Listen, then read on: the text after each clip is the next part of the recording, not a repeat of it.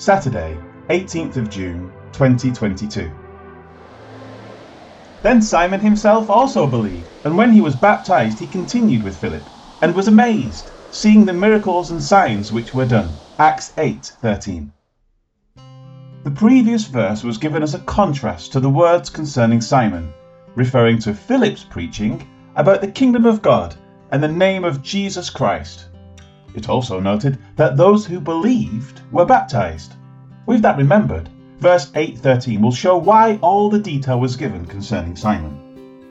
The NKJV that is used does not do a good job translating the verbs.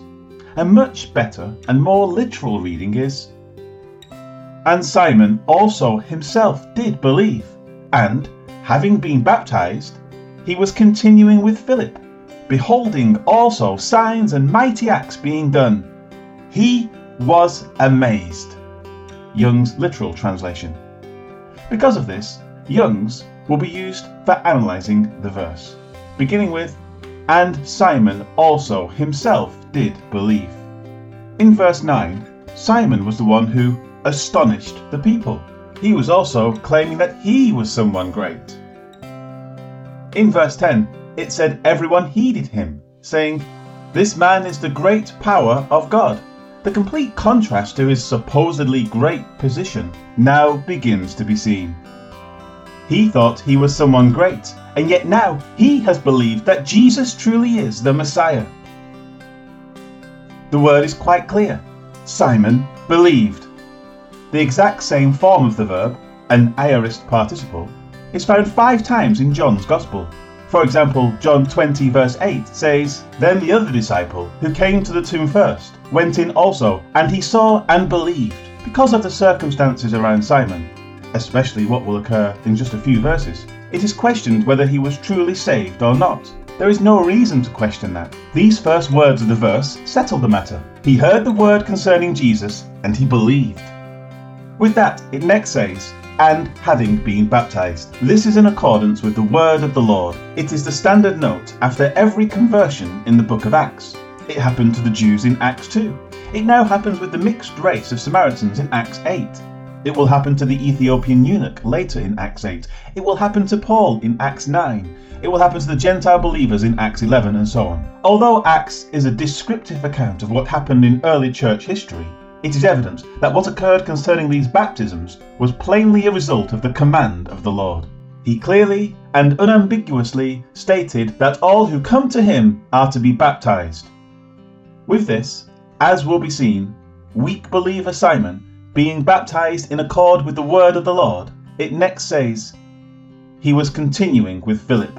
It is apparent that his previous life was set aside, and he wanted to seek out the power of the Lord as displayed through Philip. He had been so self-consumed in the past that it must have been incredible to him to think that he wasn't so great after all. And so, like a curious child, he followed Philip, beholding also signs and mighty acts being done. This would not be unexpected.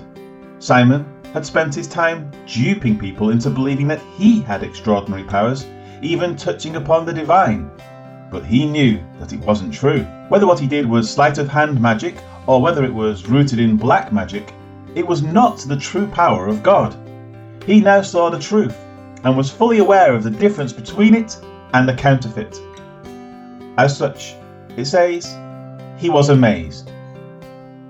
Here was a man stupefying people daily, and yet it is he who is now amazed at what he sees. Luke uses the same word that was used in verses 8, 9 and 8:11 to describe the people's reaction to Simon's bag of tricks, and Simon's reaction to the Lord's power in Philip, as he did signs and mighty acts. The contrast is complete. Simon realized the true power of God and believed what he saw. The failings to be noted of him in the verses ahead are given not to show that he wasn't saved, but they rather point out, and even highlight, that new believers are not suddenly ultra-spiritual beings. They are people in need of instruction and correction. Hence, not only are they to be baptized, but they are also to be made sound disciples by teaching them what the Lord commanded, just as the Lord stated in Matthew 28, verse 19.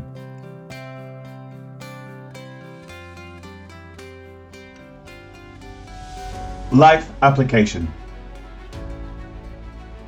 One thing that is very common is to see people who have believed the gospel not grow into mature believers. In fact, it is more the norm than the exception. For indeed, what is a mature believer? A person who comes to Christ, goes to seminary, and is ordained to pastor a church will, eventually, look back at his early years as a pastor and say, "Boy, I had a lot to learn and a lot of growing up to do back then." And yet, he was a pastor of a church and supposedly a mature believer at that time. In other words, to be in Christ and to grow in Him is something that should never cease. We should be maturing in our walk from day to day. But this does not mean that people who don't do this are not saved. If it did, and if a fully mature Christian was the proof of being saved, then nobody would be saved. We need to be careful to not look down on those who are on a different level than we are. This is especially so when others could be looking down on us. Belief in Christ Jesus is what saves. Everything after that is, or should be, a lifelong process of growing in Him. Heavenly Father, help us to strive for growth in our Christian lives. Let us faithfully seek out your word, pursue a closer walk with you, and come to understand our lowly position in this world. The more we grow in you, the more evident it is just how far below you we truly are. And so, Lord, help us to not look down on other believers, but to motivate them to strive ahead for the prize that is found in Christ. Amen.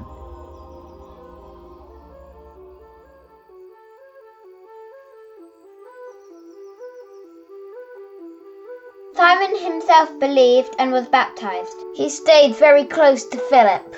When he saw the miracles and very powerful things that Philip did, Simon was amazed. Acts 8 verse 13.